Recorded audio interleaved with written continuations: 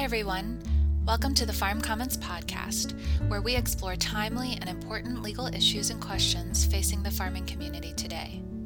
For community-based farms with a focus on sustainability, managing legal risks is especially important, as many innovative farm enterprises, like community-supported agriculture programs, on-farm suppers, and gardening classes, and unique arrangements for land access and employment, do not fit neatly into our legal system, leading to vulnerability. But through legal education, we can cultivate greater resilience for your farm business so that you can continue to grow in ways that best support you, your relationships, and your community. At Farm Commons, we'll show you why and how. Thanks for tuning in. Hi, everyone. It's Eva here. I'm the Farmer and Partner Development Manager with Farm Commons, and we're back today to discuss legal risk management for your farm during the COVID-19 crisis. Farmers, we know you all are going through daily changes on your farms as you pivot sales and production to meet shifting demand and regulations. You've had many questions for us in the process, and our team at Farm Commons is doing our best to respond through this podcast series. Today, we're back to discuss direct payments for farmers through the Coronavirus Food Assistance Program. And on the line with me today is our Executive Director, Rachel Armstrong, and our new staff attorney for special projects, Rich Levine. So, hey, Rachel. Hey, Rich. Hi. Hey. This is a fun podcast episode because all you listeners have not heard Rich before. This is his first week at Farm Commons, and we are excited to have him. Before we get into too many of the details about the direct payments program, Rich, tell us a little bit about your background and how you came to Farm Commons. Well, sure. By way of background, I was born and raised in southern New Hampshire, but I spent most of my adult life living and working in Wisconsin, so I really consider myself a Wisconsin native, even though I'm talking to you today from the Valley of the Sun in Mesa, Arizona. I'm a graduate of the University of Wisconsin Law School, and it was really after law school that I started to take a real interest in sustainable agriculture and local food systems.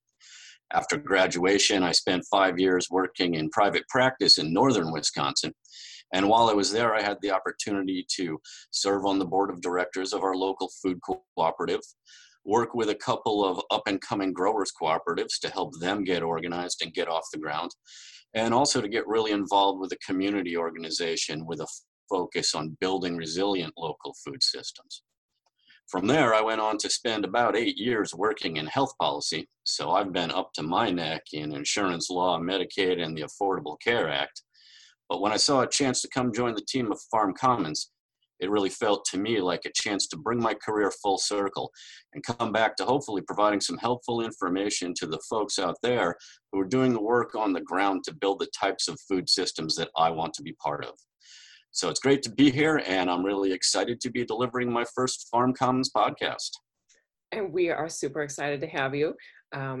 Wisconsin, sometimes I call it the greatest state in the union. I just love it, even though I am a Minnesota native. My other phrase, though, is that although I was born and raised in Minnesota, I grew up in Wisconsin. That's where I moved to go to University of Wisconsin-Madison at 18 and changed my life. So, good stuff. You have been diving into the direct payments program and doing some research on that program.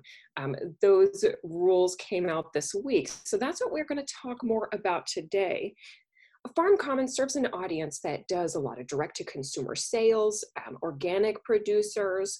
We love this audience. And one of the many great things about farming and selling food in this way is that the folks we work with generally get a higher price for their product. It has more value in the marketplace, either because it's produced organically, it's farm identified, any of these things. When the direct payments program was first announced, we heard that it would cover actual losses. And if you could see me, I got the finger quotes, actual losses. So we thought, well, great. Does that mean that farmers who sell into high value markets like we serve, are they going to have their actual losses covered? Are they going to receive compensation that reflects the greater value of their product? Break it to us, Rich. Does it? Well, unfortunately, the short answer to that is probably no. Depending on what type of crops you produce, the payment rate through this program is going to be based either on the averages of futures trading prices roughly during the first quarter of this year, or the average market sale prices during the first quarter of this year. And those averages are based on nationwide averages, so they don't account for regional price differences you might see in different crop types. And they also average the price between organic and non-organic produce. So you wouldn't see it accounting for, the higher market value that you might get for organic or other sort of value-added products. That's not surprising. I hazard to guess, but it is still really disappointing. The value of the product that our local marketers, receive. Those who have sold into restaurants and things like that, it's devastating because there's huge losses, and pricing on futures and things like that is not going to go too far. It really is, unfortunately, kind of a one-size-fits-all approach. So no matter what your production model is, whatever repayment rate you're eligible for, it's going to look the same across the board. Sure. Okay. Well, let's talk a little bit more about eligibility. So when COVID-19 first built up some steam in the United States, all of a sudden restaurants shut down. That was one of the first things that happened to try to limit the spread. Now, what happened then is we had farmers with product that they had put into the stream of commerce right at that time. Then it might have gotten stuck at a packing house or at a distributor or something like that. Right as supply chains were really collapsing, I'm sure some of that product went bad, wasn't able to be sold. Tell me about how those folks might be eligible for direct payments and how they're going to benefit. It really depends kind of on once again, on the types of crops you're producing. Now, if you're producing what they're calling non-specialty crops here, basically your grain crops, your eligibility for a payment is going to be based on how much product you had on farm as of January 15th. So what happened to it after that really isn't going to affect your payment rate. On the other hand, if you're producing the specialty crops, basically your fruits and vegetables, it really makes a difference. Well, there's two different programs here. There's one to compensate for losses that resulted from just general decrease in sales prices for certain types of items. There's another one that can compensate for spoiled crops, but only if they left the farm and then spoiled afterwards because you couldn't get them to market. I suspect for a lot of people, there's going to be kind of a combination of some of these things coming into play.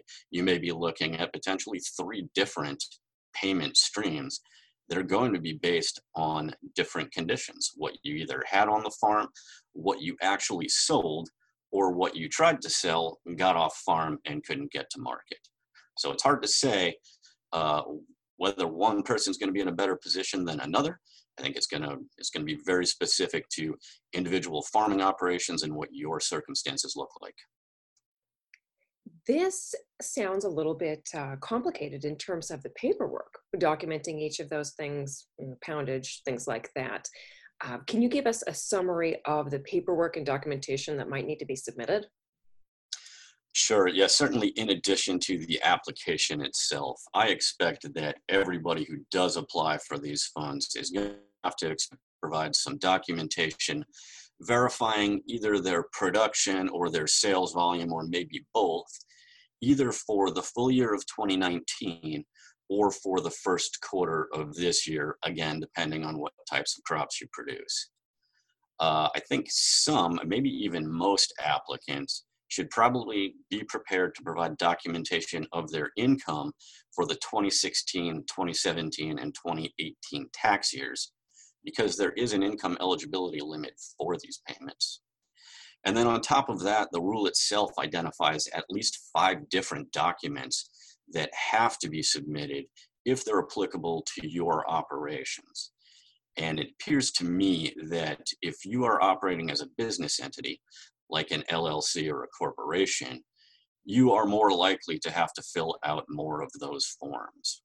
That makes sense. I took a quick look at some of these forms myself, and I read in some of the research that you did that a little thing called the farm plan might be required. So I went to look up what Farm Service Agency, what their farm plan is, farm operating plan.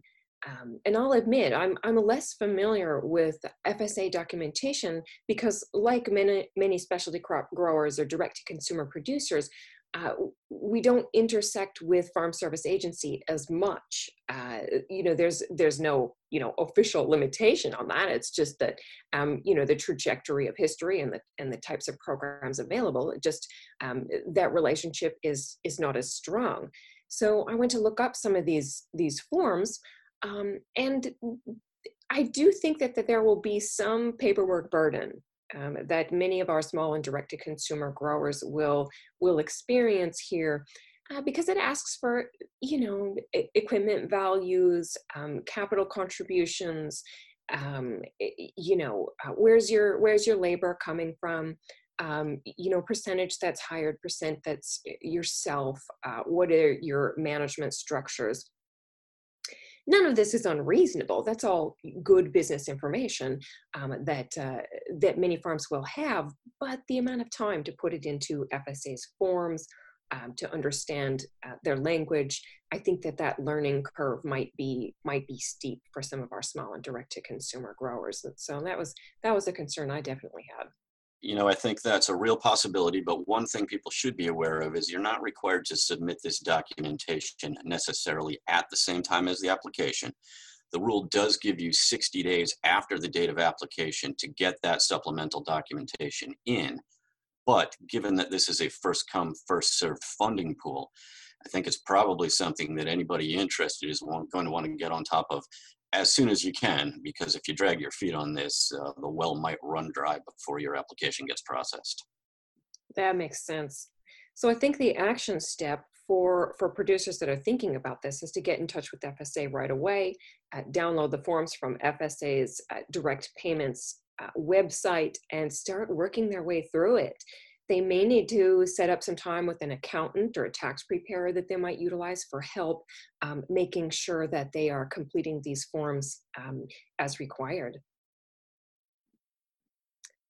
Let's see. I have one more question, actually, about how the program works for different types of producers. These are the spring months that we've been experiencing. When I think about spring, I think about our nursery crop producers, those who grow starts. I think about those who grow flowers. We had Easter, graduations, Mother's Day, all of the cut flowers that we normally utilize at this time. When I think about fruits and vegetables in a spring season, I'm thinking rhubarb, foraged morel mushrooms, ramps, those sorts of things. And I'm also seeing so much loss there. Those sorts of, fancy items, they tend to go to our restaurant markets. And with social distancing, we just haven't had the occasion to utilize these flowers. My heart goes out to these kinds of growers and the losses that they're experiencing. Is there any chance that there is anything for them in this program? Well, that again looks like a maybe. And to back up a step, I think really, one of the threshold questions you're going to want to be looking into if you're thinking about applying for these funds is, am I producing an eligible crop type in the first place? If we look at the list of, for example, specialty crops that are eligible for the off-market spoilage payments, it's a significantly longer list than the types of crops that are eligible for payments due to decreased sale prices. There are charts in the rule itself, so if you can get a hold of the rule, you can look at that chart and see, do I have a crop type that's eligible for the spoilage payments? Do I have one that's eligible for the sales loss payments? Now, the rule itself as it stands right now, it only applies to the specific crop types that are identified in the language of the rule. And right now, that does not include things like cut flowers or foraged products. It does, however, say that the Farm Service Agency is required to issue an additional notice of funding. And that notice of funding can include things like cut flowers or aquaculture products are a couple of examples they give in the text of the rule. Unfortunately, the rule doesn't provide any kind of timeline for when that additional funding announcement is supposed to be released. So when that comes out, what it will include, and whether at that point in time there will actually be any money left in the pot are all a big question mark right now. Sure, sure. So I see a number of different things that producers are going to have to do to try to move forward with this program. They're going to have to see if their crop type is eligible. They're going to have to assess if the compensation that they can receive based on those futures prices and things like that, if that compensation is even going to be worth it. In order to assess that, they're going to have to look at the paperwork required and see how easy it's going to be for them to complete all of the paperwork. But let's say that farmers go through that process and they find, okay, the crops I grew were eligible, and sure, this money, might not be what I would really hope for, but it's worth it. The paperwork isn't too bad. I'm going to go ahead and do it. Let's say they get an appointment with FSA and work through the process. When could they expect a check? Well, that is another fine question. The application period officially opens May 26. According to the rule, it extends through August 28th. But all it says in terms of the time frame for actually issuing payments is that payments are expected to be issued once applications are processed, which doesn't leave us with a whole lot of information to help mark our calendars. And it really gets a little more complicated too in the fact that there probably are going to be two different payment rounds here. The first round of payments, what they're calling initial payments, are not going to be for the full amount that any applicant is eligible to receive under this program. It's going to be for 80% of that total amount. And then once they've issued all those initial payments, they have to go back, see what's left in the pool, and then figure out if they can issue a second round of payments that either meets the total amount that everybody's eligible for, or if not, is reduced in some way and hopefully more or less divided in an equitable fashion. Sounds good. Sounds good. Well, I think that's enough of a preview on the direct payments program. It's probably not the news that a lot of us were hoping for, but it is good to know. It's good to know where we're at with this program and what our opportunities are and how we're going to move forward. So we'll pass it back to you from here, Eva. Great. Thanks, Rachel. Thanks, Rich, for that breakdown of the maybes surrounding this program. And we'll know much more once the program opens, as Rich said, on Tuesday, May 26th. That's this coming Tuesday. And we will be addressing all of these questions and more during a webinar on the following day. So mark your calendars for Wednesday, May 27th at 3 p.m. Central, 4 p.m. Eastern, and we'll be presenting on the USDA's direct payments program, focusing on application and payment details, emphasizing direct-to-consumer and alternative producers. So make sure, if you are one of those producers, that you join us this coming Wednesday. And so a couple more plugs before we close out here. We are so excited to have recently launched a new newsletter that we are very excited to be calling The Sprout. It is a great compilation of what is sprouting in farm law, what we have going on at Farm Commons, new projects, new research, COVID updates, but also farm law news nationwide that we are keeping tabs on and distilling for you so that you can get updated in one very browsable email. So we're sending that out on a semi-regular basis right now with COVID things. It's could be a couple of weeks, but we'll be moving to a more quarterly basis or monthly. So if you want to sign up for that, just go to our website, www.farmcommons.org, and scroll to the bottom and click sign up for newsletter. And while you're also down there, we invite you to be a part of protecting the legacies of thousands of farmers across the United States with a donation to support our legal education work here at Farm Commons, if you have the means. And your gift really matters now more than ever. All donations will be matched up to $5,000, helping us to meet the incredibly urgent need for quality legal information as farms navigate COVID-19. So again, at the bottom of the page, just nearby where you can sign up for our newsletter, there is a link to make a donation that will take you to our PayPal page, and we appreciate your time and consideration. So thanks everyone for tuning in, and we will hopefully see you guys on the webinar on Wednesday. We hope you enjoyed this episode of the Farm Commons podcast. For more information on what you just heard, as well as a variety of farm law guides, models, checklists, flowcharts, and more, visit our website at farmcommons.org. You can also email us at info@farmcommons.org if you have any questions or comments about this podcast or any of our online materials. Thanks everyone for listening, and keep on growing.